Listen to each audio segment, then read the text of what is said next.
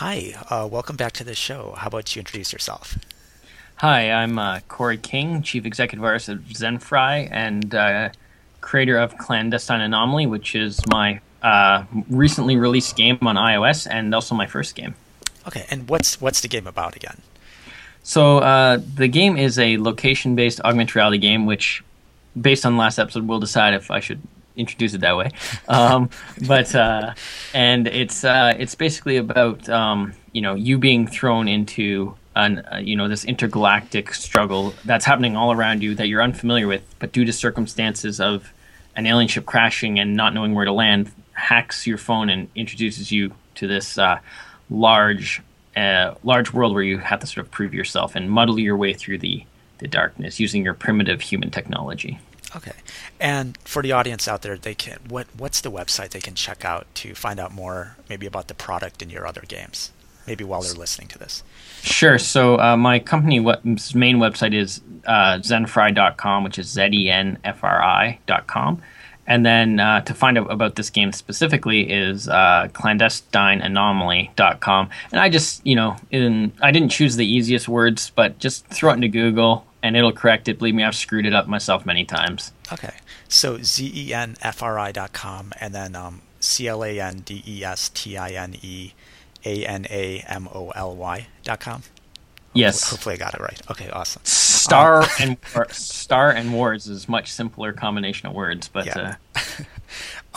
So last time we were discussing some of the potential challenges and opportunities of augmented reality, and just also trying to find out what is the best formula. And we kind of ended off on what's the best approach: the iterative approach where you release small projects, get understandings, or the Apple approach where you try to perfect it and release it. And there's benefits to both. But even with the Apple approach, what's interesting is they kind of did test out the technology and the concepts through their iPod, right? All that technology kind of built up to the iPhone. Mm-hmm. And so I think the approach of having smaller projects, potentially testing out parts of the technology or the design or something else like that, can work. If you have the resources, but I would still say that when they released the iPod, they didn't say this is a small. I'm sure they have a larger corporate strategy overall, but that was a complete product that was innovative in its own right. They didn't sort of shy away from it, and I would say that that's true. That is more what I'm looking for as well. I'm not saying Clandestine Anomaly is the end game of my augmented reality ideas. In fact, it's hopefully, if it's successful, it's a Trojan horse into a much, much larger and more interesting area. And I guess with the Apple products, you think about Steve Jobs, and he pretty much designed products for himself. And maybe that's what helped. That gave him that instinct to say this can work. Versus, and I guess, so as long as you're developing the product or the movie or the game or whatever for yourself, you have a higher chance of being able to go with the Apple approach. What are your thoughts on that? But then you have to be really good. Like, it wasn't like Apple hired idiots. You know what I'm saying? Like they executed, like all the aspects of it were executed properly so that people could pick it up. Because what I've seen is that even if you have an amazing idea, if it's buggy or glitchy or it doesn't satisfy the needs of what the people want to do, or they can't trust it because it's not done well, then you're going to lose out. You're even if it has amazing potential. And so I think about, because I just think about MMOs, and I've just seen this up front where people like playing these multiplayer games, but if they're bullies in the game, even if they love the game, they're going to quit. And so you have to make that product experience so amazing that people can embrace whatever new thing that you're offering in the game or the product or something else like that. Most definitely, I would say that is true.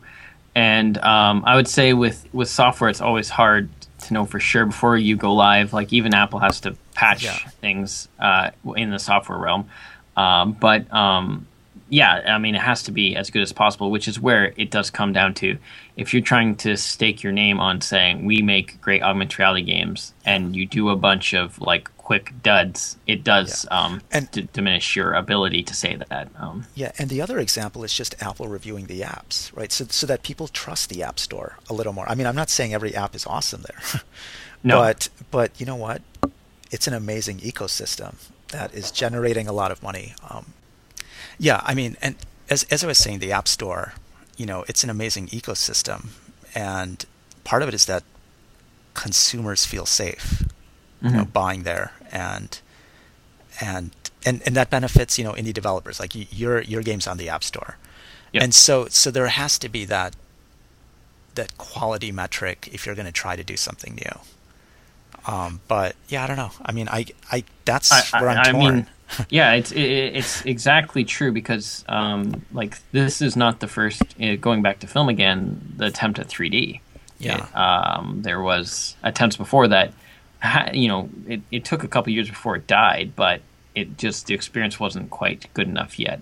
And that is definitely always a concern you have to be worried about, is making sure that the quality is sufficient to represent it. And that's where I almost think maybe where VR does have the advantage, because it's so new, but it's not actually out yet, that people can do a lot of iterations now without it damaging the reputation of yeah, modern VR. And the people who are playing the games are very tech savvy people who understand that this is an exploratory phase. It's not VR games are not being sold to like Jimmy down the street or like Francis's mom, or people like that yeah, who it has to be perfect for. It's being sold to people who bought a dev kit and know how to use PC, which and to yeah, game, which is knowing how to PC game is already too high of a barrier for most consumers, which is why consoles and stuff are generally more successful.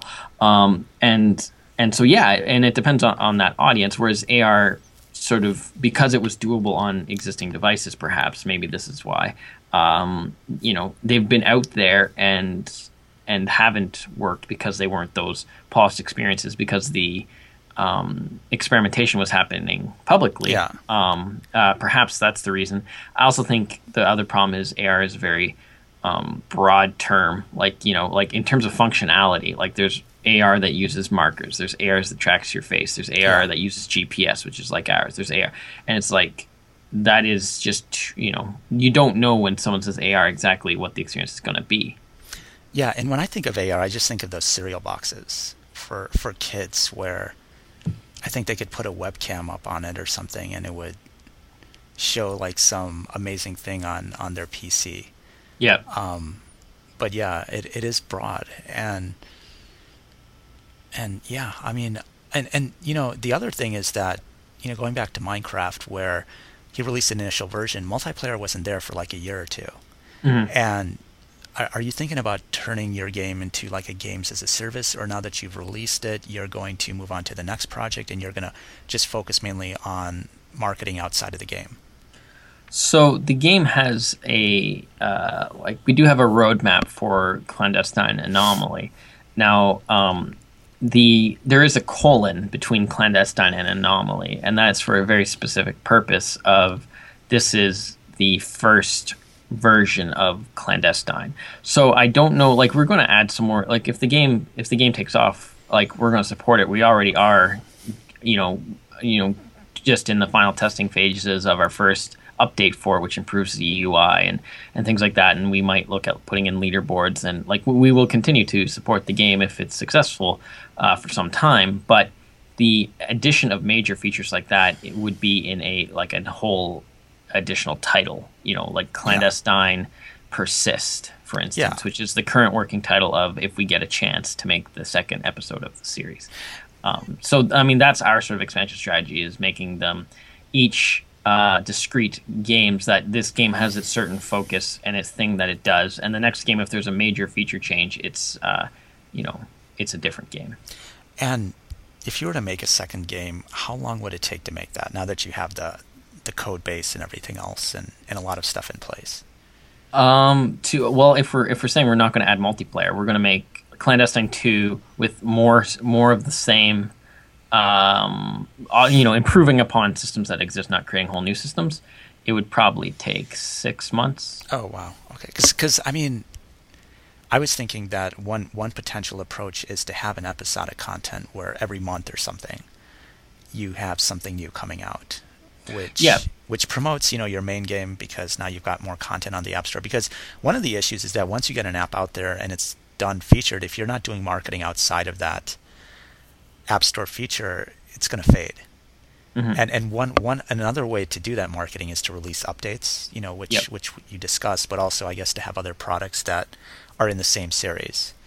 So, I mean, essentially, I last time we talked, it was actually episodic. The Yeah. problem with episodic for us is the economics of it are pretty difficult. Like even a great Yeah. game like any of the Telltale games, like they have pretty high turnover by the final game. So Okay. you're actually putting in your biggest effort to do like the great climaxes, and so we decided Okay. instead. And the thing is too that those games are very narrative driven. Like the gameplay is narrative basically, where our gameplay is tower defense. Yeah.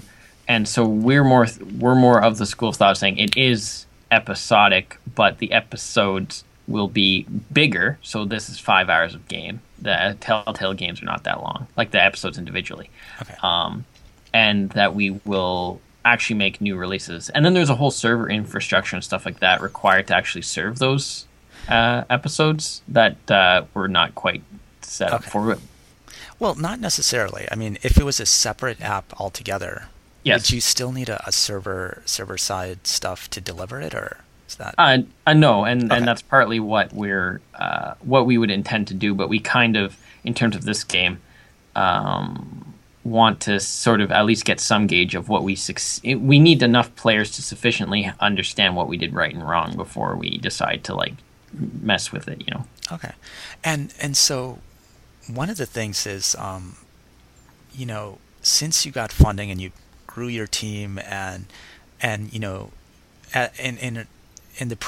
the last interview, it's kind of inferred some of the challenges you've faced and some of the decisions you've had to make related to the product. Let's discuss, I guess, the development process of this game. Okay. Since 2 years ago, what's changed? Like, I mean, Well, how did the team scale up? What changed? What was the? Yeah, go ahead. we actually massively scaled down the team at Okay. one point.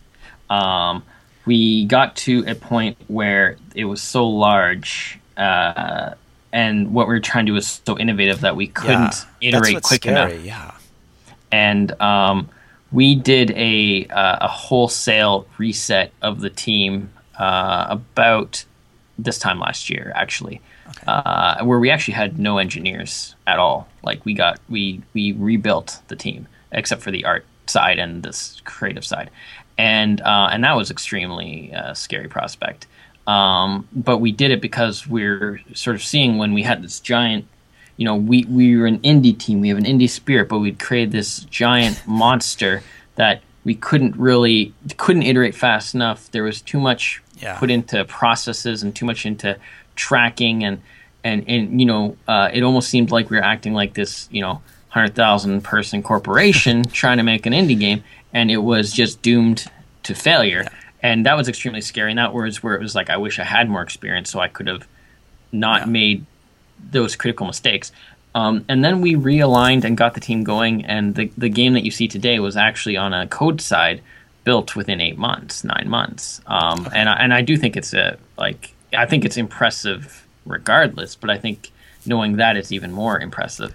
And so, I mean, that was a huge challenge, which comes more down to management and learning things like how to have a good corporate culture, how to control corporate culture, how to understand when there's a toxic environment, or understand when you're burning more time managing than you are on building, which is what we were doing. And that was a hard lesson to learn. And that's not a lesson specific to doing AR. That's a lesson specific to having absolutely no experience, then being given a bunch of funding and listening to the wrong people, basically.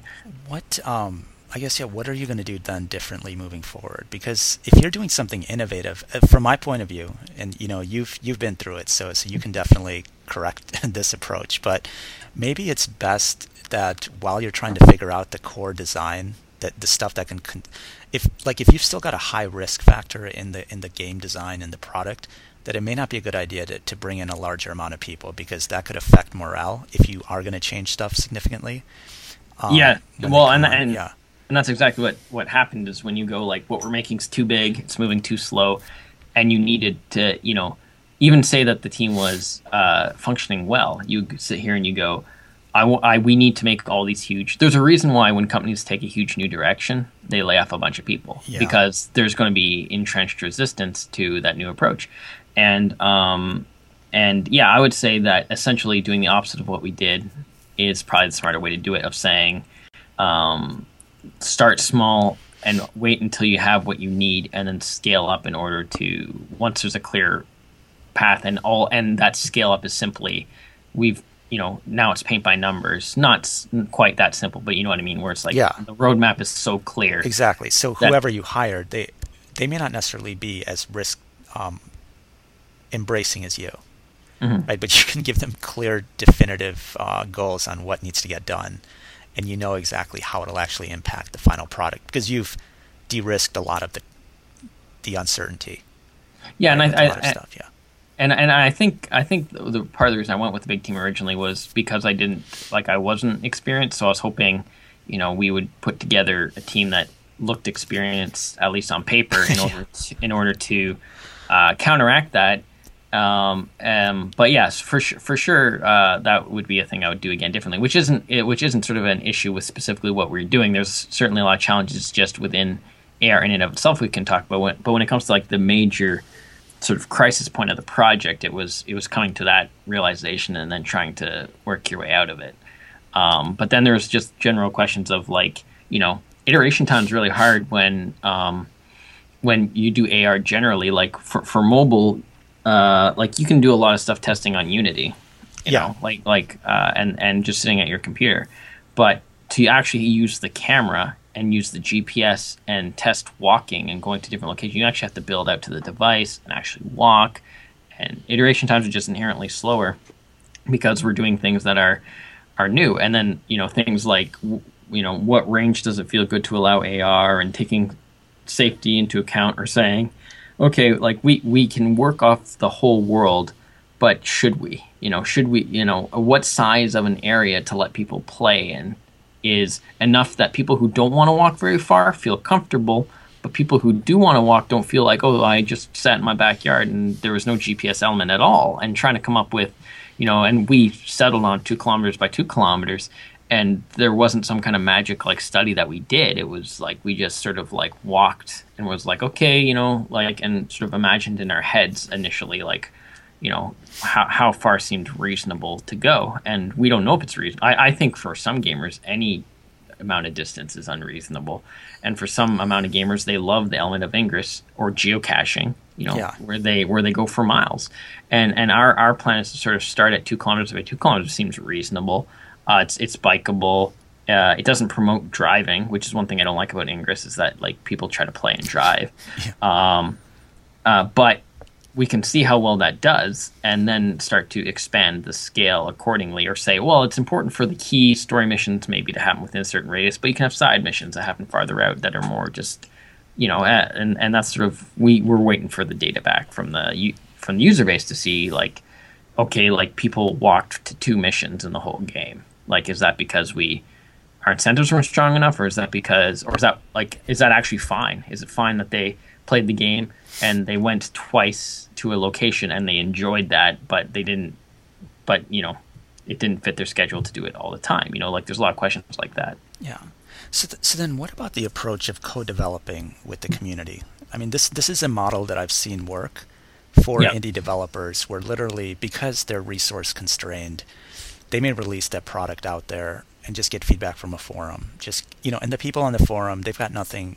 They want to avoid what they're doing at work or whatever, so it's entertainment for them, right? I mean, that's a huge I mean, that worked for Minecraft if you think about it. That's what that whole forum was about. When I looked at that forum thread, where this guy was constantly iterating and making updates so much, and he was getting great corrective feedback on, okay, this needs to change, this needs to get fixed, all these other things, and so he had more confidence as he was developing on whether this will work or not. And well, and it also works as like an advertising as well, absolutely, and the community feels like they're part of the process as well. Yeah, and so they're getting excited because it's definitely more unique than another approach where they have to wait, a long time to see anything or to participate. And when they give feedback and they see changes right away, it's still relatively novel for some people when they see that happen. And so with your because you are going a different route and it is more unique, did you consider doing that? I still do not consider doing that. Why is that? Maybe if our company has had a few like games that have been fine, and we have a lead who's not me, like the creative core of the project isn't me, and they that's what they want to do. Yeah. That's how they think they're best at being creative. Then you go for it. I'm not like against it in any kind of philosophical term of saying that is a bad way to do it. Yeah. It is more about temperament. And and it gets a little bit personal to talk about temperament, but I also have the bad temperament of just telling people anyway of the things. But essentially, I'm just not the type of person who can create. It took me this whole project essentially to even learn how to work with my team, and have that feedback help as opposed to trying to just force whatever I wanted onto people, and maybe someday I'll become more comfortable allowing it to be the community. We're experimenting with the next game having user generated content to expand the world, but still that's still very controlled. It's still I'm putting it out and I'm saying this is where you can play and this is where you can't play, and I don't really have a deeper explanation than saying like I'm just not. I have my thing in my head that I get passionate about, and it's like. And that's what drives me. That's what I want to do. Even if you're not tied into that community feedback loop, to keep your developers focused on the right technical issues and the right approaches, would that have been a good approach, or do you feel that still would have prohibited you from kind of pursuing your own direction? Because you mentioned having such a large team, and I can imagine that. The developers, if they don't know what to do next, or they're not getting a tight feedback loop, and things are constantly changing without that, feedback from the community, that might affect morale. That might not make it as fun. I would say if it basically took us the whole project to get close enough to what I even originally would want to have put out to test. Say we got here quicker, and we went, okay, wow, let's we can definitely make this awesome. We think we have something pretty cool. Let's put it out. But I wouldn't want to sort of say I'm making a pie and all I've added is the crust, and then have people start to tell me what's wrong with the crust, and I go, well, how do you know that that's actually a problem with the crust? That bitter flavor might actually be well accented against the meringue I'm going to put on. Yeah. But if it takes, because we're working in the space that is so difficult of AR. If it takes, the whole process just to get the meringue and the crust together before you get to taste it, it's hard to then offer it up as well. But and I also think part of it is the iOS dev environment generally.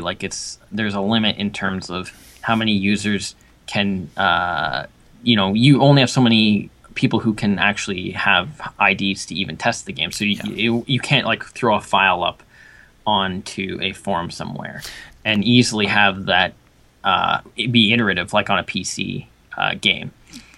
Did you use Unity to do the development for the final development, or? Yep. Okay. And because the reason I asked that is because maybe you could have released on Android or an Android version and then used that to iterate whatever, and then the final version would be put onto iOS so that you could have it would be more easy to test. Yeah, it's something that I'm thinking about for the next one. In fact, the thing we're currently working on is PC first, partly for. Oh wow, yeah. Partly for that. No, it's still. I would say before how we talked about that distinction between like you can be innovative, not technologically, like have Yeah. a different aesthetic, have a different. So this next game, we're actually being not technically innovative at all. Yeah. Partly because we want to have the dev time be very quick, but we are still trying to do something interesting in terms of storytelling, in terms of interaction, and it's targeted currently, at least being PC first. And I think that there's an interesting thing with paid premium indie games. Anyway, like if you actually look at games that get a premium price on iOS, they're often games that released first either on a console or on PC, Yeah. charged a high price point, and then when they come on to iOS and they're $6, it's like, well, it's $15 on PC. But in terms of the actual scope of those games or the difficulty of executing those games, has no bearing on the price point. That's like so it's like our game might have cost a lot of money, was very innovative, very difficult, but you go mobile first, and there's that sense of like, well, shit, it's $4, and I'm like, it's $4, but there's games that are like 2 hours that are $6. No, you're so right. No, honestly, like, and what comes to my mind is Goat Simulator. I don't know if you're familiar with Goat Simulator. Tragically, yes.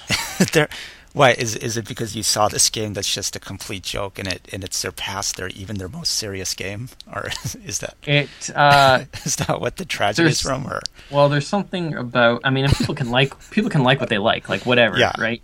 But I just it's so inexplicable to me, and when something's I think this is where people come up with all sorts of like why hockey players have to grow their beards and stuff, because sometimes it's like there's inexplicable things that happen and then you try to draw conclusions. I honestly just do not. I sort of understand the culture, like it's great for Let's Play, they're doing funny weird things, but I just can't get my head around it, and it could be a great experience that is obviously brilliant to most people, but to me I just find it kind of inexplicable and kind of frustrating that game is so successful. But so let's talk about how an indie developer can maintain confidence because now I've seen this long enough in the industry where it's like the people who are like, you know what, we're doing the most passionate, we put everything that we have behind this, and we did this, and this. We tried to make it the best. And then you've got this thing like Goat Simulator where they did it in a weekend. And they just put it on YouTube and it gets like 1 million views in under 3 days. And everyone wants it, right? It isn't necessarily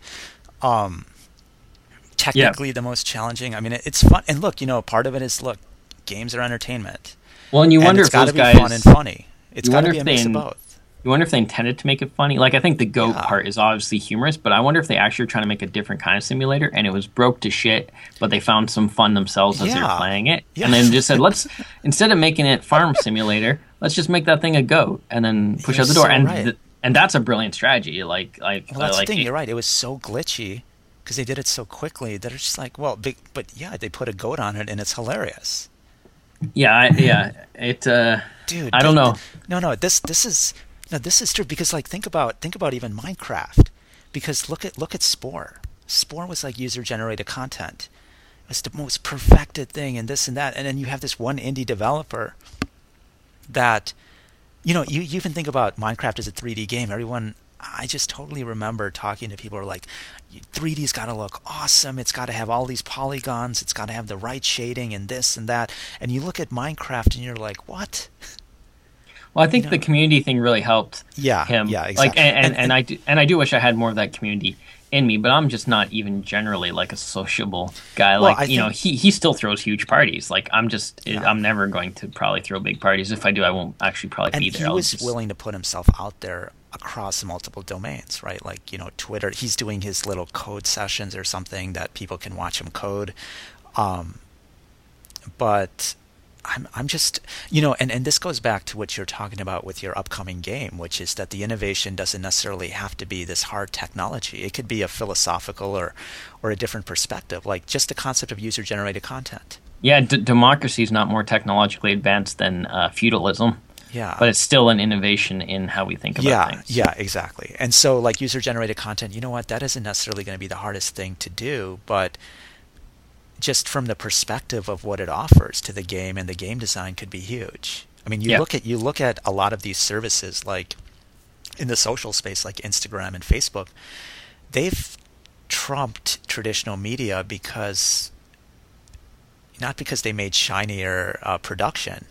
It's just a different paradigm of user-generated content versus, this polished type of TV show. Yeah, that's right. And it's weird because you never know how it's going to play out. But now I feel like the generation who loves Minecraft and who likes PewDiePie and stuff like that, they actually look to TV, and it feels so fake that they can't accept it. They can't accept it because they're like these, and I'm sure that a lot of their personalities that they find on YouTube are completely put on in terms of like the guy doesn't actually talk like this in real life, but for some reason it's more genuine and authentic for them. And in fact, those people now on YouTube are able to make much more success because they've bypassed what would be the big time. Oh, for sure. I mean, if PewDiePie had the same show but with high production values and high staff, it would be less profitable. I mean, that's a general thing you even see in general technology, like Uber or anything else, where it's like if you can find a way to take something that used to take 20 people and you can do it as one person successfully, it's going to be more profitable. Which is essentially what he's done. He's created an entertainment show. That does it, that shows off products. That's sort of the really innovative part is that it is actually highlighting products, but like, and he couldn't have done that outside of YouTube, because if he was in a traditional system, just as funny, just as talented, and he said, I'm going to go and I'm going to play these games and I'm going to show the most broken parts of them and laugh and have fun and like scream like a girl, and people are going to be like, so wait, no, you only need to show the nice parts of our game. And he's like, that's, but as we learned with Goat Simulator, showing the busted parts of the game can make you a lot of money sometimes. Look, all I'm saying is I just want, for the listeners out there has to be some formula, because I feel like the games that take the longest don't work. I swear to you, like, look, I've done this. Yeah. And that's why I feel like you need to have this massive feedback loop. And a lot of the stuff we discussed, like, you need to make sure that the product is awesome and you're constantly improving and iterating. But there's this other dimension. There are all these other dimensions of marketing that really build value with the people that is very different than what people would expect. For what marketing is. So, for example, Goat Simulator, it made those people laugh. And like you were saying, I think they put it on Steam. Right. Mm-hmm. And so if they put it on Steam, and if it's like $10 or $15, and then like you said, now they've got a reference. Well, okay, well, sure. Why would you pay $4.99 for an app? Like that's that's crazy when we talk about free to play paradigms. But you know what? Referencing it compared to how much it costs on Steam or some of these other platforms, and you're like, well, that's a bargain. Well, they can also build up a claim and fix the bugs and everything. Like there seems to be currently the best indie strategy for mobile if you want to do a premium game and aren't trying to just be like a monetization machine like Supercell, which is the release on Steam and have it be or on whatever Xbox Live like Limbo, or have it be successful there, and then eventually put it on at a seemingly discount on mobile. But and also part of that is that people have come to like learn about that game and understand it, and then because you do wonder if those games would have held up the same if they just went directly to mobile. We'll never know. Well, but that's where the Let's Play marketing is once again this huge marketing shift for indie developers, because think about it. Those people are watching Let's Play versions of Goat Simulator, and it's funny, right? So watching those videos, you want to watch comedy. I don't think people are watching those Let's Play personalities for either seriousness or even only if they're like the super crazy like hardcore like shooter guys. Yeah, some of so those that guys might be serious. You're right. Yeah, but I do think comedy is generally more accessible. So it's huge social proof when someone like PewDiePie implicitly has paid $4.99 or whatever it was, where on Steam or how much ever it was there to buy that. Well, you're way more willing to buy it then. Well, I think there's something even deeper in Goat Simulator, which is something I try to bring home a lot, because I do come from a background of not just games. I come from a background of whatever medium, like books, art. I go there's focus on mechanics, which is important in gaming, but it actually doesn't. it doesn't matter. Like it actually, Yeah. what matters is like some nebulous, hard to define like experience value for the player, Yeah. where it's like if they can have fun, uh, then it's great, and if they don't have fun, then it's not good, and it doesn't really matter if there's mechanics. Just like I actually see Yeah. AR as actually not necessarily being the same medium as video games. Like the fact that you're in the real world has a strong enough distinction point from watching it on a screen or using VR. Like I think VR is an extension for traditional games because they're all about a stationary experience that teleports you, where augmented is a non-stationary experience that uses the real world. But and I think at one point they will, they might share traits, but that they'll actually be very distinct things. And like that's not something I'm necessarily. We have guys here who are super like Dota players, really mechanics heavy. They love to see all the meters in the games, and I'm always like, it doesn't. The Yeah. meters don't necessarily like maybe they matter. It depends on the game, but they don't necessarily matter. It can be just an interesting I look at like a game like Dear Esther, and like some people are like, is it a game? Is it not a game? I don't ultimately care what you call it. Yeah. Was an experience that did something for you. It doesn't have to be fun. Like Dear Esther, I wouldn't say is fun, but it was very interesting and I enjoyed my time. And that can be, I think that's enough myself. Like there's so many things that are trying to be fun and entertaining that don't provoke any kind of thought, where Dear Esther gives you, like, you get to think while you're walking around. And that's for me, that's huge. I know that's not a huge commercial success, but this worry of if it's a game or not kind of doesn't matter to me. Yeah, I think what it is that it's experiences where interactive media is part of the foundation. Yes. It doesn't have to be the whole thing, right? I mean, that Goat Simulator experience was the Let's Play people giving you, exposure and making it funny, and like you're getting entertainment from that. It's also the game itself, where it wasn't necessarily innovative gameplay, but what it was is guaranteed fun, right? I mean, that ragdoll physics is proven fun, Mm-hmm. and then it was the funniness, right? I mean, Well, you actually wonder if they didn't like. It would be nice to know if they knew what they were onto or if they didn't. But the fact that it like Let's Play gamers defined how to play the game more than the game itself did. It's not like you open up the game and it's like go and do a bunch of random things and have a good time. It's not what the game presents. But the Let's Play gamers framed this is how you have fun with this game, and and that defined the game. So which is also interesting. I don't know necessarily what to take from that, but it is an interesting phenomenon that, like, if you just gave, I just wonder if you did a focus test with no video influence and you gave people Goat Simulator, if they would have understood that the way to have fun was to break the game, or if they would have thought that the game was bad. yeah, But and, socially they were told already that that's. well, see, that's where, as game developers, at least, look, there are the purists who are like, look, it's all about gameplay. But if you look at it from the perspective of this, okay, you're just providing an experience, a unique experience where interactive media is one of the parts of the DNA of that experience. It may not be the primary part. It may not even be. I mean, it is definitely an important part because it allows them to reproduce the experience more easily, right? Mm-hmm. Or just like watching the same movie. It's like movie, but it's interactive. But it allows for that reproducibility, so that everyone who participates in it can have that experience. But there's also higher levels of that experience. There's this social part of it where people can relate to it together. Mm-hmm. And that's something that your game may not even provide, because it's not, Goat Simulator initially was not multiplayer. But because it was shared on YouTube, it became this multiplayer experience in a way that didn't necessarily need to have the game do it, right? And so people were gifting Goat Simulator to each other or something like it just became this. It became, a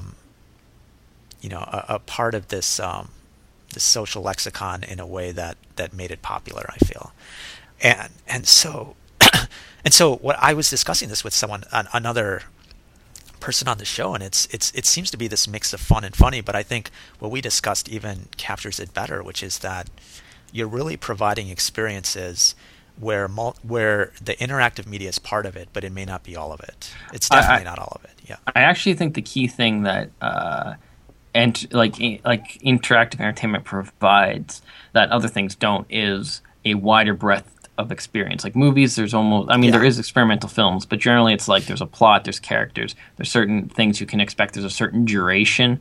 Like games are super wide open where you can have a Tetris game, you can have an infinite runner, or you can have these streamlined experiences. And to me, like that's where the real value is like I want to go and play a game, which, like, you know, there's scarcely these number of games, but because we all are worried about how games actually reflect who we are. But like in a game, I can actually go and play as like a middle-aged woman and then like feel what that's like. And to me, that is like something that other mediums can't do. You can sort of read or watch a movie about it, but they offer this breadth of experience, and it's the fact that you are actively engaging in the experience that is the powerful part. Like I have an Oculus or VR game idea that I'm not going to turn around and do because it's going to be too, like, I just did a thing that took forever. I don't want to do another one right away. Yeah. But that is, you know, it's all about empathy, all about sitting in those other people's shoes, because like that's the great thing about VR is it transports you into this other thing, you know. And I think that's very powerful. But I wouldn't design that game being like, oh, are the systems fun? It's like, no, but is the reality convincing, and is it thoughtful? Like we're starting to get to this age of having experiences in interactivity that, like Dear Esther, are strictly thoughtful, and that's not a mass media thing maybe, but it is a valid. You know, another important thing I want to point out about games, at least, is that they're providing the video content more than movies. Like for you look at the YouTube things, they're not editing like hardcore. They're not taking like real videos and using like polished editors, and they're just using the video game for the video content, right? Mm-hmm. And so that's unique to, because I'm thinking would they been able to do that with movies? And no, it's just they can't develop a story, their own story. I think it's partly because if you just showed the movie as the video content, you'd basically just be pirating the movie and talking over it. Yeah. Like the experience itself is that you watch the film, whereas gaming, the experience isn't just watching people. Like there is an experience in watching people play, but it is also a distinct experience from actually playing it yourself. So it actually doesn't. You could just stream a whole game straight through, and it doesn't necessarily diminish your personal experience with the game, which I think is the difference. Where if you just show a movie and the guy talks for 2 hours over the whole movie, you just watched the film and the guy talked over it, which is like, you know, he only diminished the product as opposed to added something that is separate but related. Okay. I don't know. Yeah, and so going back to what inspired this was basically you are going to try to put something on Steam just so it gives legitimacy in terms of price that would then promote the mobile version. Well, I wouldn't say that that's why we're putting on PC. It is a positive factor putting on PC. We're also putting on PC because we want to have that user-generated content element, which is really hard to do in terms of how much flexibility we want to give. It's very hard to do on mobile without huge server infrastructure. Like Minecraft is easier to launch on PC because it already has so many easy ways for people to modify files. You don't have that in mobile. In mobile, it has to be all like server based and stuff like that. And then the other reason is because I just want to have that fast, quick iteration time, do something interesting, get it out the door, and then have it do what it does on Steam if we get on Steam, and then move it over as a secondary market. So it's a game that we're designing for PC, but which we're making sure is still a suitable experience on tablet, but we're not designing it as a tablet game and then secretly putting it on PC as a marketing strategy. But I've just noticed that is also just seems to be a more successful route. Like right now, everyone's all excited that Don't Starve is coming out to mobile, but Don't Starve is actually an old game. Yeah. And it's going to come at a higher price point than most mobile games, and there's more hype around it because it's a known thing. Whereas with Clandestine Anomaly, we made a game that it can't be a PC game. Yeah. It's a location-based augmented reality game, and that has pigeonholed us both in terms of how much markets we can address, because we can't hit the PC market at all without drastically changing the game. But I also made it so that we don't even have that option to gain on use one thing as a secondary market. It's like mobile is the only market that is usable. Wearables maybe at some point in the future, but currently we designed it for mobile in the most dramatic way, in that it requires mobile technology to actually play all the features of the game, which most mobile games only require a touchscreen, you know. Yeah.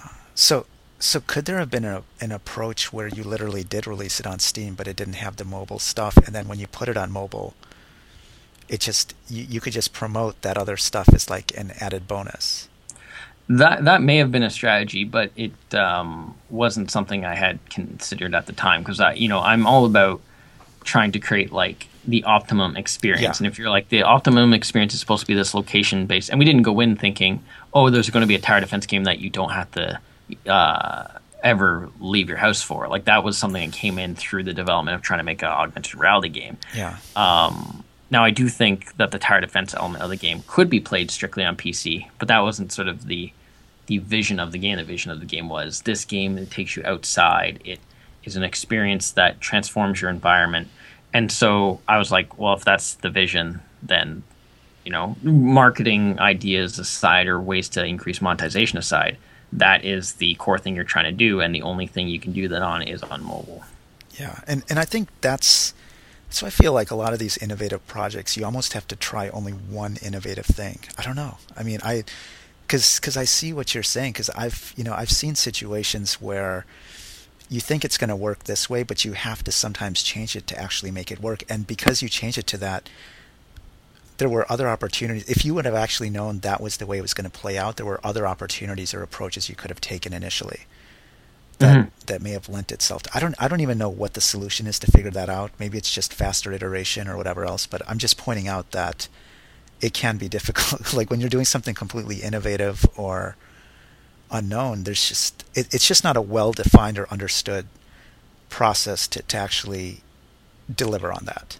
See, to me, it's I question it, obviously, as much as anyone else, but it's that fact that you don't know that makes it exciting. Like, I have no interest. Like, say this game goes huge, and yeah, we have other games planned, but I only plan to finish out the ones that are a direct sequel before then I say, well, we're going to do another AR game, but it's got to have, like, I'm always wanting to do. No, I'm all for that, but the issue is that when you talk about having 30 people, and then you have to say, like, look, we're changing this. If they don't understand that you're actually exploring and you have to experiment, they're going to think you're an idiot. Even though, look, that's the cost of innovation.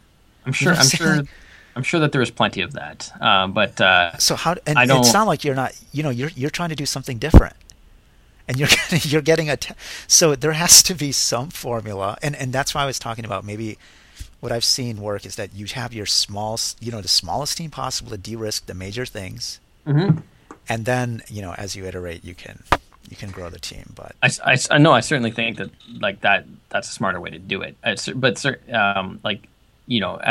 You want to have, the thing is, it's sort of two things at once. You don't want to limit the number of ideas you have by having a smaller team, but it actually doesn't, because what ends up happening on bigger teams is communication actually breaks down, and it becomes harder to express ideas. A change, like, you end up having to argue or debate your idea across, like, a whole bunch of people, and it takes forever. But you also want to make sure that small team isn't so small that you can just, like, manhandle it. Like, it's got to be a team that's very honest with each other, that can work with each other, and is willing to tell you, even though you're paying their paychecks, that you're like, dude, that's dumb. And you have to be willing to sometimes go, like, well, either you're like, I don't think you just don't get it, or whatever. And sometimes just do it anyway, because that's you put yourself in the position to do that. That's why you're taking all the risk, is to have that option, but not just do that flagrantly and just, like, throw, like, the way that this game opens was, there's a few things here that were, like, I can point out. I don't know if people will remember it, as being this way, but it's how I remember it, where there's a lot of resistance to it. One of the resistance was that when you start the game, we pretend to hack your phone. Yeah, I was concerned Apple wouldn't approve that, honestly. Like, yeah, no, I'm still concerned that maybe they just didn't open the game yet. Okay. But we'll see. But that's something I was willing to take that risk, because I thought it was the opening that made the most sense. But that was one thing that was, like, originally I did have to diminish it a bit, because I actually wanted a whole game at the start, like, and as you're playing the game, it gets hacked. But really, we just have sort of like a menu for a game. for scope and things, and you're basically making two games instead of one. So we reduced that, but that was very controversial. The other thing that was pretty controversial was the locking the location. So like after you start the game, you can't move the game. Like you can't start at work and then go home and then move the game to home. It's like where events happen. You can open a new save file, but like where the alien ship crashes, that's where it stays. And that seems like an inconvenience for players. And I'm not saying I'm 100% right on this, but I'm saying that the key thing we're using as an augmented reality, we don't have the technology on the phone to put something on top of a table or augmented based on weather or lighting. The only thing we're using to make it feel augmented is that it knows the GPS location. So the only way to make that reality have fidelity is to say that's where it really happened. Just like if an asteroid hit the planet and you can't move it. And it's the fact that you can't move it that for me gives the illusion of reality its fidelity in the current state of AR. But that's also like a huge inconvenience to gamers and will people blah and I'm sure some people will complain about it in terms of gaming, but it warns you. It tries to be very clear to you that it's like you want to start this game at a place you plan to play. But that's a hugely risky decision, and it was a decision that I did at the peril of being advised heavily by many people not to do. And I could be wrong, but you have to be willing to accept that. But it's sort of saying like, well, if you let people just move it wherever they want, it breaks that it's augmenting reality. It breaks, and maybe that's just an unnecessary restriction I put on things. But that's the way we went. But then there's also plenty of things that the whole team was like, this is dumb, and we went with them. So. It sort of adjusts, and you don't know what the right ones are to do that with or the wrong ones. You just have to go with your gut. Like, which ones can you sleep better with at night? Which things can you concede and still feel like you're doing the thing you want to do? Which things where if you concede it, even if it sounds crazy, you're like, it just makes you sad. That's how I do it anyway. Like, well, if I concede the hacking at the start, I'm really just gonna hate it. I'm just gonna hate it every time I play the game. I'll be like, no, it doesn't make sense. It's supposed to happen this way, But that's not a formula. Like I know you're looking for a formula. I don't think. Yeah, no. I mean, it's good to get different perspectives. Look, there have been multiple formulas that work, and it's just good to see what the motivations are and what the best approaches are, because ultimately some of these patterns happen over and over. And it's good to know, like, for example, you talk about having a bigger team. Maybe at first it would have been good to have that smaller team, but you had like a kind of like a decent community. So instead of those 30 people who were actually employees, you had a community of 30 people on some forum that were able to play it continuously and give you feedback. And that would have been cheaper too. Yeah, way cheaper. It would have helped you de-risk the idea so that when, and we discussed this before, but like when other people came on, you would have more confidence onto why this should work this way, and you're not debating it from a point of view of, okay, this is my opinion versus your opinion. Mm-hmm. But they're different approaches, and it's all right. It's just good to know, because these are challenges that developers have, and I'm sure listeners would benefit from just getting different perspectives. I certainly think, like, I doubt Notch. It'd be interesting to talk to him. Took every single idea that was thrown at him. Yeah, or did it by Reddit. Like if you go to Reddit and you just take the most popular Reddits, and those are the only ones you look at, it's kind of really disappointing. Like there's no intellectual discussion. It's just like memes and things. And sometimes something great comes to the top, but mostly it's like garbage. Or at least I think it is. And so you can't. So there's still a risk there that if you go too open to the community, you're still going to have to tell that community no sometimes, and you're still going to have to know how to pick the battles. That's not the case, because when you're first starting out, your niche, you're not like Reddit now, where it's so well established that the mainstream are coming into it. If they're spending time on your product when it isn't really released, and it's on like some indie game dev forum or something else like that, I feel like that audience is already self-selected to be to not fall into those things. I may be mistaken, but perhaps, yeah. I mean, it would be interesting to talk to him, and also like, how do you manage because it grew organically. So he might have started with a small community, but it became a big community. Yeah, no, exactly. And I sort of have, and maybe it's a prejudice based on my being brought up as in school as an autist and not a game developer, but that there is something lost if you open the doors too much. Yeah. So it's finding that balance between letting ideas come in, but still having a strong hand on what you're going to achieve. And I actually wonder about Minecraft, because I actually feel like there's these zombie things at the start of the game that you fight. Yeah. And then it just never, and then it's no longer a factor anywhere else in the game. And you almost feel like that is like, originally he was making actually a different game. Yeah, he was. Yeah, you're so right, because he was going to put in achievements in real physics and all this other stuff. And then and this is what I mean. Let's say he would have just taken a long time to just develop it in private. He wouldn't have gotten the feedback. He was going to put in achievements and badges and physics and all this other stuff that really didn't get into the game. And you're right. And those creepers, what's so funny about that is that I see these kids respond to them. It's so different than other games where it's like usually any kind of random character is like going to be there throughout, But, but I guess, every massive success is going to have a unique perspective or a unique way to do it. And it's not going to be different, I guess, with that and your game either. And one thing I was going to ask is, like, do you feel that if you were, or do you feel that you have to learn coding? No. If a lot of these issues would have been resolved, if, like, look, when you write your story, you have to actually write. And that's something that we're all taught for the most part. And do you feel that coding is like a literacy in the sense that basically if you would have known how to code, you could have cobbled together, even, not like a real software engineer, but just coding as a way of, like, in the same way that you write, just put together something so that you could get feedback on that.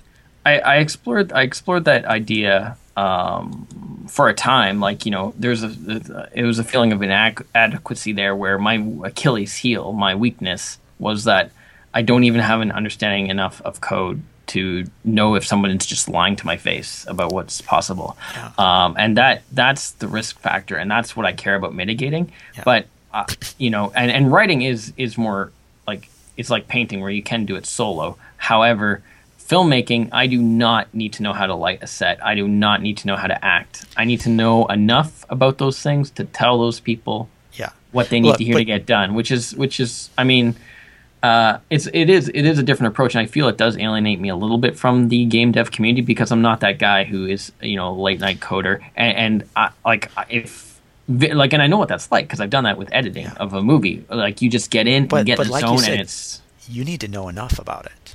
You need to know how enough. to edit. You know about lighting. If you don't necessarily know about the coding. So if someone is on your team for editing a movie, then you can call them out if there is any kind of inefficiency. That's right. Yeah, for sure. Yes, I don't know. And I've learned a bit as I go, but it's just not. My brain just doesn't work that way. Like, I've tried to learn how to code. I've tried to learn how to code, and maybe it was how I was being taught or something. But it's just not something I seem to be able to attach to. And maybe someday I'll figure it out and come to terms with it. But I go, like, my strongest strengths are on the writing, on the creative, and I guess I'll take on the thing I don't like already, which is the actual managing of the things and raising of the money. Like, those are not things I am particularly fond of. And just try to find a team that you trust sufficiently is out for the best intention, which is sort of a mistake I had made, but I don't think I'm in that position anymore. Like, I generally, sometimes I think that they lie when it's like, like white lies, where it's like, what I'm asking is actually just hard. Yeah. But it is doable. And, that comes about knowing and understanding people. But, like their particular quirks.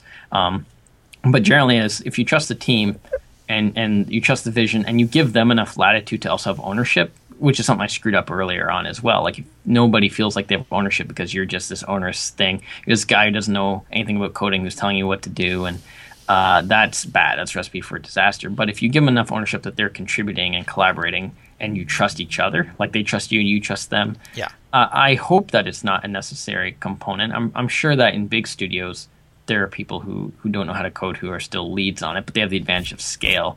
But what it does do that is a huge disadvantage is I can't be that super lean one man indie. I'm always going to have to expend cash in order to have people help me get my vision when it comes to interactive. And it's easier now than ever before to do that, though. Like, because there are so many contractors out there that you can hire that don't necessarily take the most. But go ahead. The alternative, though, is I don't specialize in coding. So it also means that if the video game thing doesn't work out or I want to take a break, I can just go and write a novel and feel very confident doing that, and then go and do a movie, and then go and do an art show, and then maybe come back and do a game. Yeah. So it's a different type of specialization, and I don't think I'm taking the specialized route that people normally do. Like most people who make movies, they make movies, and most people who write books. But I'm trying to figure out how to be that guy who I don't become locked to a specific thing. I go where the thing needs to be. So if it's an interactive idea, I don't feel shy about doing an interactive thing. And if it's a first person narrative that's written like it's perfect for a book, I just write a book. And that could be a really dumb strategy. But it's kind of what I'm attracted to. It's trying to just tell stories on wherever I think the story should be told. And that took a heavy cost to make Clandestine, to have that approach, because that's why the game took 4 years. That's why it took me. I didn't know a single engineer. I didn't know, had never heard of Unity. I didn't even, when I had the idea, augmented reality was no word I even understood it. I had a concept that happened to be a thing called augmented reality, and so there's a delay in that. But I don't know. I also find it exciting. Like I'm never like I'm not just like another movie, Yeah. So moving forward now with your next project idea, how are you going to do it differently based on your experiences, management, development, and other things of this project? So there's a certain principle that a director, Francis Ford Coppola, used, which is that you manage the team based on the product you want. So if you do want a game to have, so he's like, I'm going to make a Vietnam War film, so I'm going to make it, the whole thing be very crazy. The set is just going to be wild versus this film, The Godfather, and so he actually changed his management style based on the product he wanted. And the product I want this time, partly due to just me being very tired and worn out, is one that is much more collaborative than the prior one. So in this way, I'm experimenting with being a lot more hands-off. I sort of came up with the overall idea, the theme that we're going for, and I'll be writing the story, and I'll still review the games and direct it. But in terms of design, overall design and level design, things like that, I'm more, at this point, like a traditional manager who plays it, gives my feedback, and lets them run with it a lot more. It's more iterative, it's more, and it gives them buy-in. And it's partly because I'm focusing on marketing the game, so I can't be as available as I need to be. But this is also a project that I'm open to having the idea of having user-generated content. I'm not saying that we're going to actually execute on that, but that's something that we're seriously looking at. And so it's inherently a game that is more open. It's more of a group project, and so I'm managing that in that different way.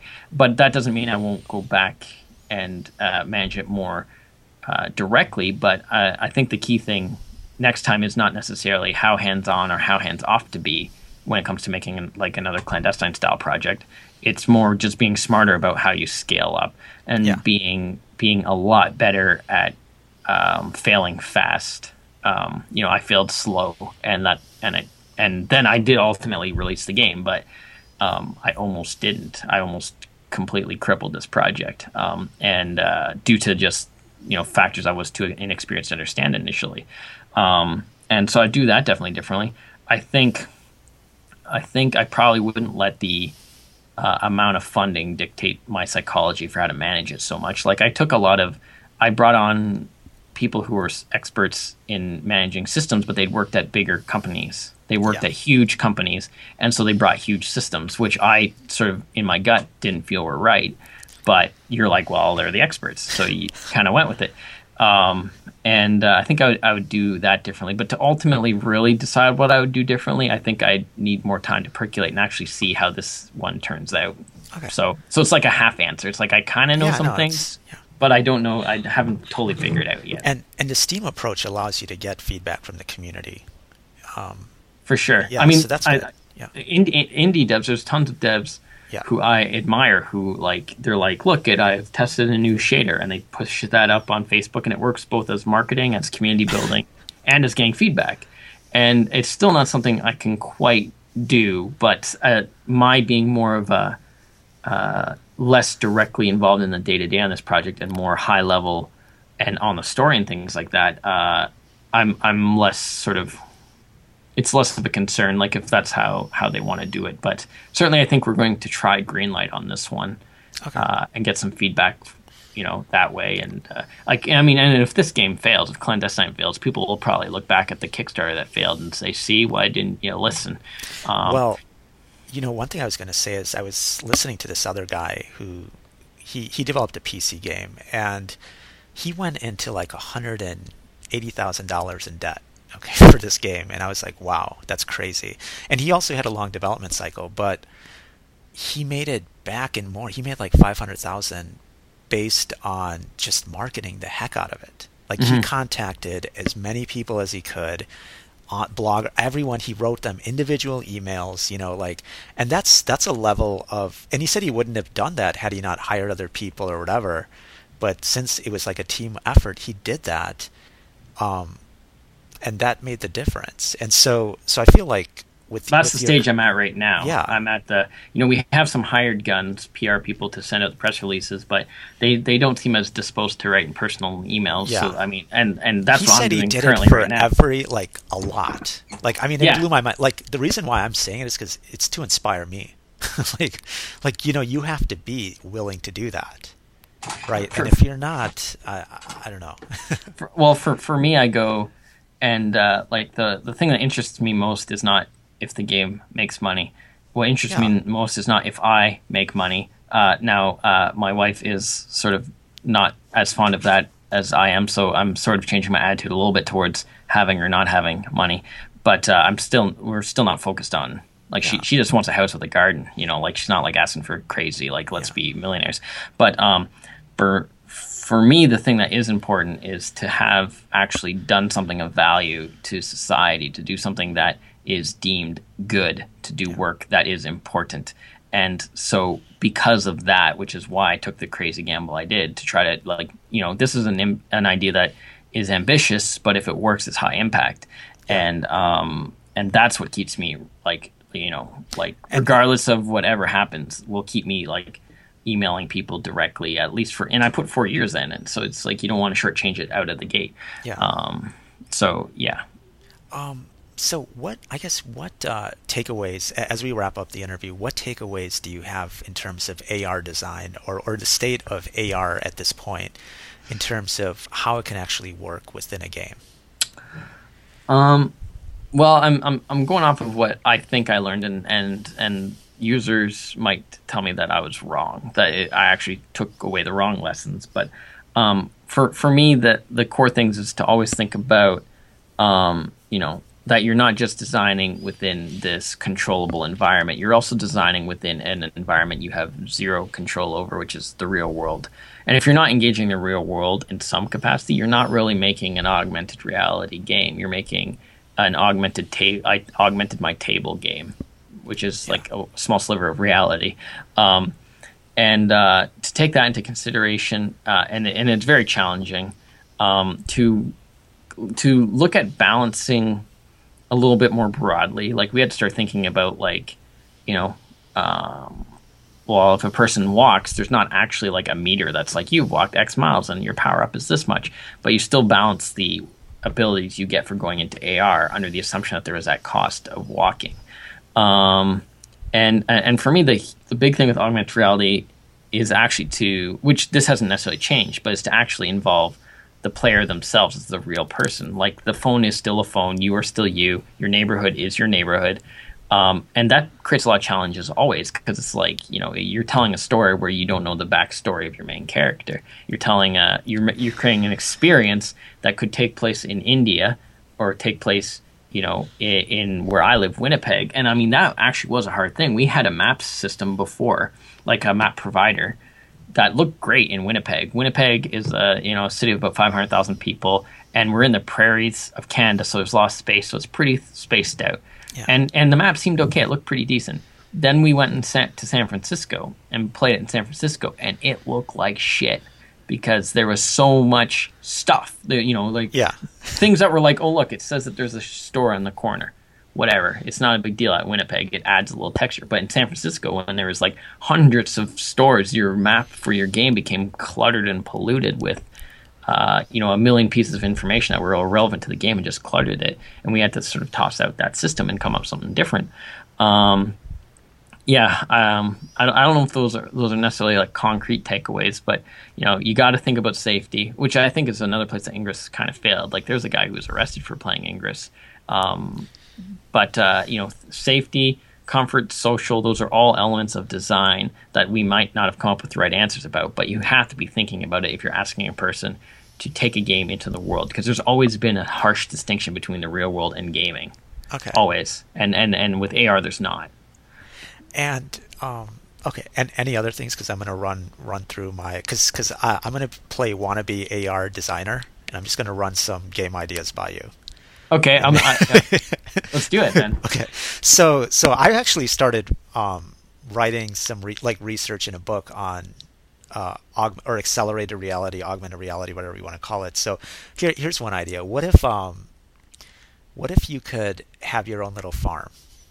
So this augmented reality game would be a multiplayer farming type game in the spirit of Farmville, but it would be like you'd actually be given seeds and you'd have to grow your plant as part of the game, or plant your fruit or whatever else, and then maybe towards the end of the season you would have this harvest or something else that would take place, or coordinated through the game, where you would sell it to other people. Now this is more casual. I'm more into casual stuff. I know this is a little different than something more hardcore. Okay. That's okay. Now all my games are going to be hardcore. I've actually pitched an idea. I don't know technically how close it is or not close to, because implementation is a huge thing. But as a high level concept, I love it. Like I think it's great. I think especially if as part of the augmented reality, you start to pull. Yeah, so you were going to take photos. Yeah, well, also you're going to take photos and share that with. So this part of the augmented reality is that you would take photos related to either growing your thing, but yeah, go ahead with the weather thing. What were you thinking? I was going to say one area that I think is definitely exploitable, and on a farming game or a growing game makes a lot of sense, is to say, the more data points you use for augmented reality, the more it's legitimate. Like, we're sort of using just GPS, which is one data point, which is like using bad green screen. It's still kind of interesting and it's still innovative, but the more you have, like, oh, we know where the sun is, oh, we know that you're exactly by this tree, and the more data points you have, the more like realistic AR can be. So for a game like that, I would in my versions do have in like my designs on these types of games weather as part of augmented reality. So it'll actually pull weather data for your area, and that'll impact gameplay and impact the harvest. If you're in a very cold place, you might not be able to grow the same thing, or you might have to do other mechanics to counteract the cold. Because then it's still always more generous than really growing something, or else it's not really a game. Well, that's what I was going to try to do, is actually have them grow something real. Like literally, I would send them seeds that would be like, so part of the game. Let's just say you ordered because the way you described it, I still love it. I still love it. Yeah, I don't know, because the thing about that is that then you would actually have something cool at the end. So that's why I call it accelerated reality, because it would actually inspire you to actually do something that you wouldn't necessarily normally do, which is grow some vegetables or a garden or something.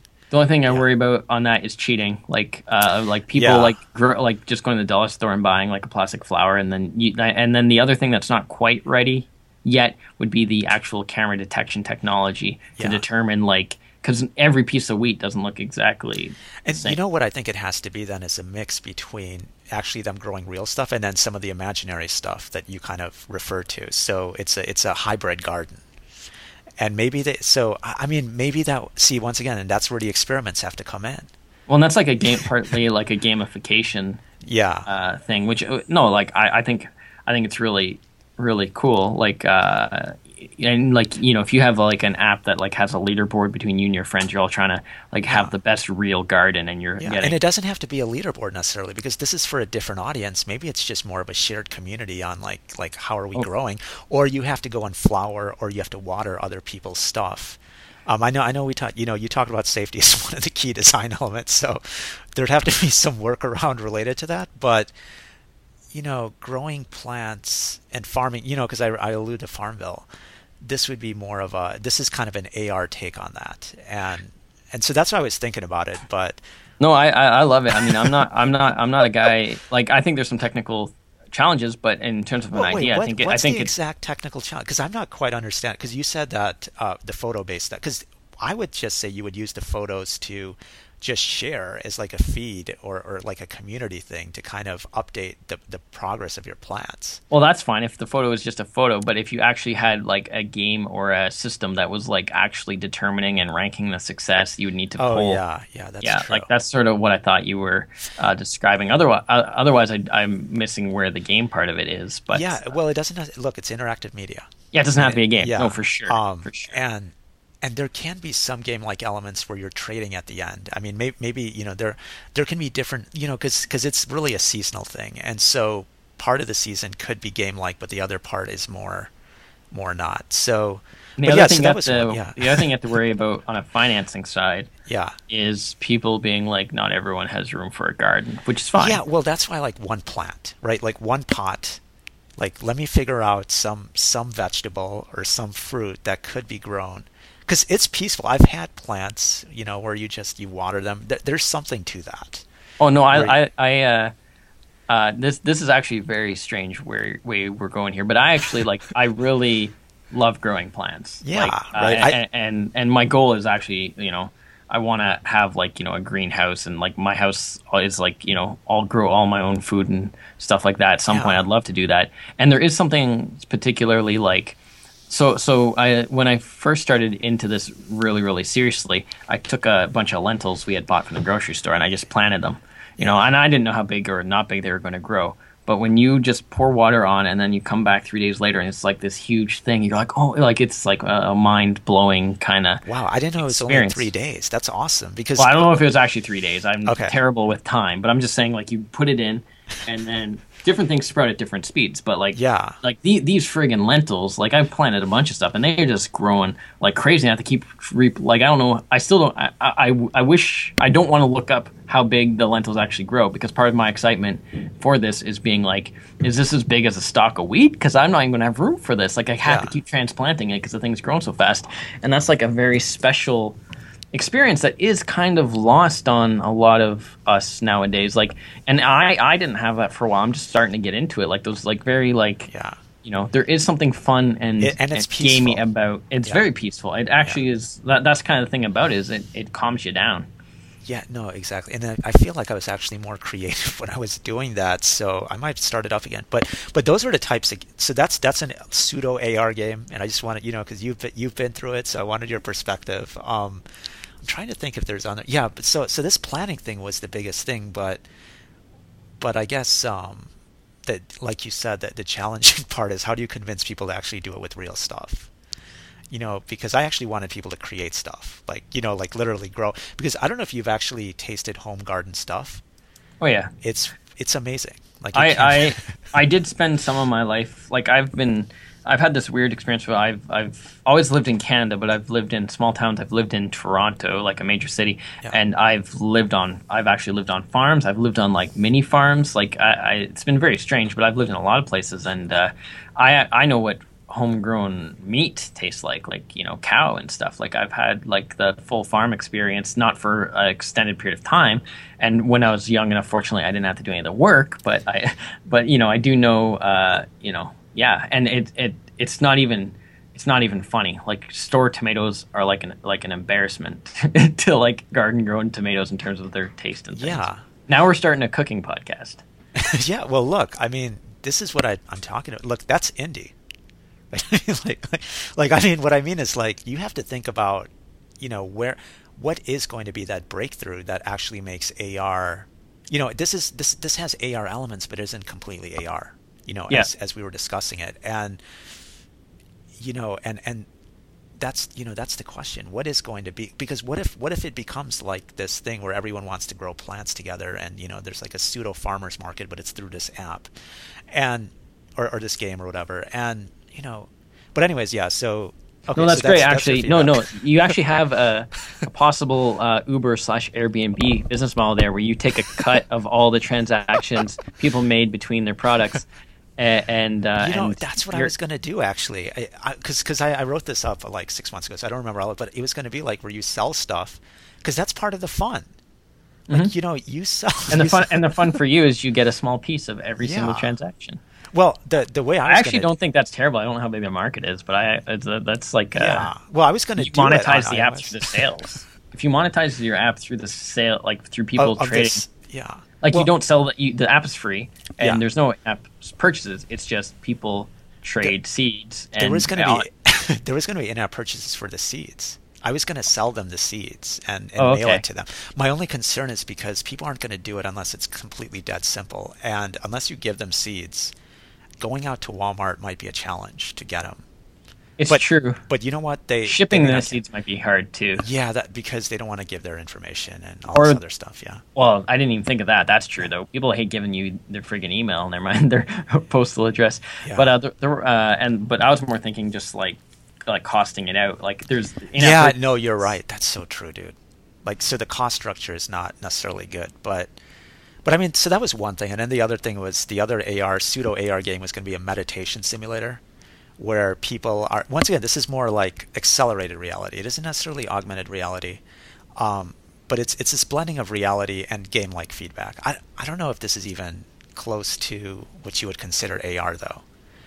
I Where, mean, I've had people tell me that something I told them wasn't AR. I pitched to a very big company, and they actually did greenlight the project, though it's on hiatus right now. But I pitched to a very big company.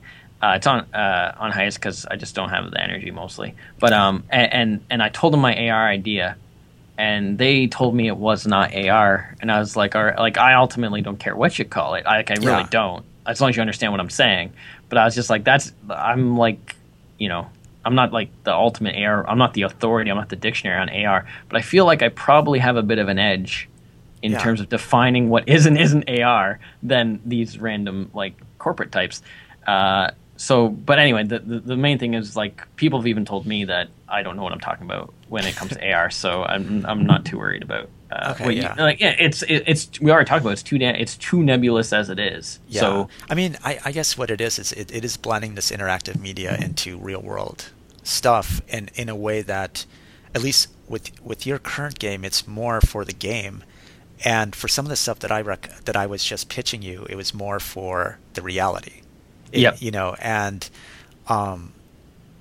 okay, well that's they good. they have to meet in the middle somewhere, basically. Yeah, Right? yeah. And I don't think that there's like a right way or wrong way to do it. I think the rule, basically, the one rule of augmented reality that is this is actually like not a gimmicky thing, is that the use of reality and its augmentation actually creates a new or better experience than those two things separately. So if you have a game that is completely functional, completely workable, and including the AR elements, like the AR element actually does, you gain nothing by having augmented it. Then you failed, and all you did was make a game with no backgrounds that has real backgrounds. Yeah. Similarly, if the reality part is so real that people are really just making seeds, and there's no interactivity part that is driven by AR, then you created still something that can be pretty awesome, but you more like created an app that helps facilitate growing than augmented reality. So the rule is basically, and I'm not saying it has to be 20% give it here and whatever, or 50-50, but it's if the experience can only be achieved through there's a real thing and there is an augmented thing. Yeah. That to me, it's like you've created something new through the hybriding. If you didn't create something new through the hybriding, then you probably should have chosen a different medium. Okay, so if the interactive media, say for this farming game, if the interactive media allows them to have a more fun experience growing their plants, that would be considered success or augmented reality, or do you disagree with that? Huh. Because, for example, it's way more fun to grow your plants when you're conversing with other people while you're doing it. You're socializing, you're sharing.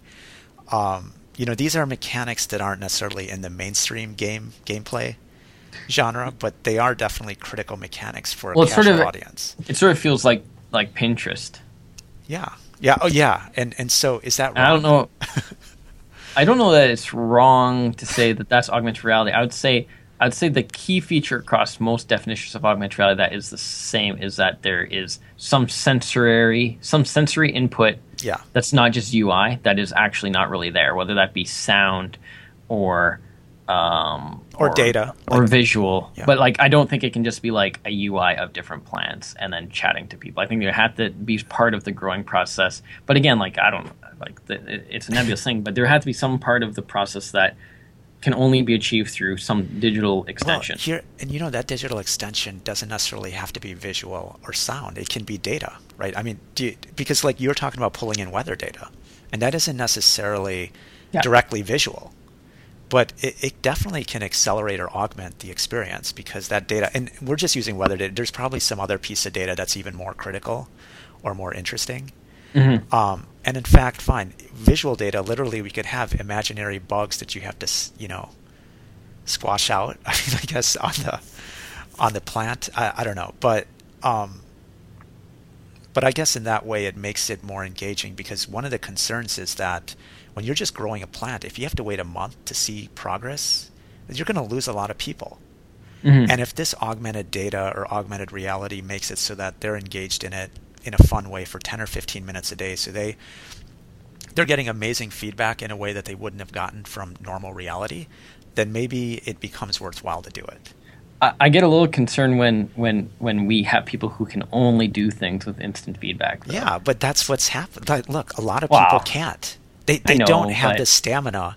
Look, when the economy tanks, you and me who actually know how to grow things have a chance of surviving, and these guys don't. Yeah, so. Well, but look, 4 years, you mentioned taking 4 years for this game. A lot of people don't have that stamina. Now, and I barely had that. Yeah, stamina. Right. And you even I can sense that it has taken something, a toll, right? And you'll regain it. And you may even have more stamina afterwards. But the easier it is for people to do something that would be an awesome experience, the better. I don't know. Well, it depends. I think part of the value is okay, so I'm going to climb Mount Everest, and it's going to be actually it's a mix. I think that they're both valid things, but I think sometimes the challenge is what makes the reward the reward. Yeah, and that's true. I got a rocket pack and I rocketed to the top of Mount Everest. Oh man, I am so awesome. And it's sort of hollow. For a lot of achievers, you're right, that would turn them off. But remember, achievers, they may have been the original gamers, but when you look at where gaming is going now and the people that are really getting into it, I mean that's why I'm more that's what I'm fascinated about, right? That isn't my passion isn't to make games for achievers, which I understand. I understand where they're coming from. But like I said, I've seen this where you see this new gameplay mechanics or new technology, and that's the kind of stuff that was unexpected that people didn't understand that actually provides the most value. Mm-hmm. So we'll see. But once again, thanks again for your time. And oh, no, thank you. This was actually far more, not that I thought it was going to be uninteresting, but it certainly was a broader conversation than I initially thought. But that's great because I consider myself not to just be narrow-minded on just I must make AR games, So yeah, and it was a lot of fun actually. Yeah, and thanks for your feedback on the game design. I'll let you know how it goes and see what's up with the farming game. Hey man, if you take 10 cents out of every seed transfer or whatever, then that's infinitely scalable. It's probably a smaller market than Airbnb or something like that, but that still is. Seems like that's where the profit is nowadays, is being like a middleman that facilitates things like that. So that could be super successful. There's no narrative, so I wouldn't do it. Yeah, no, exactly. So that's just me though.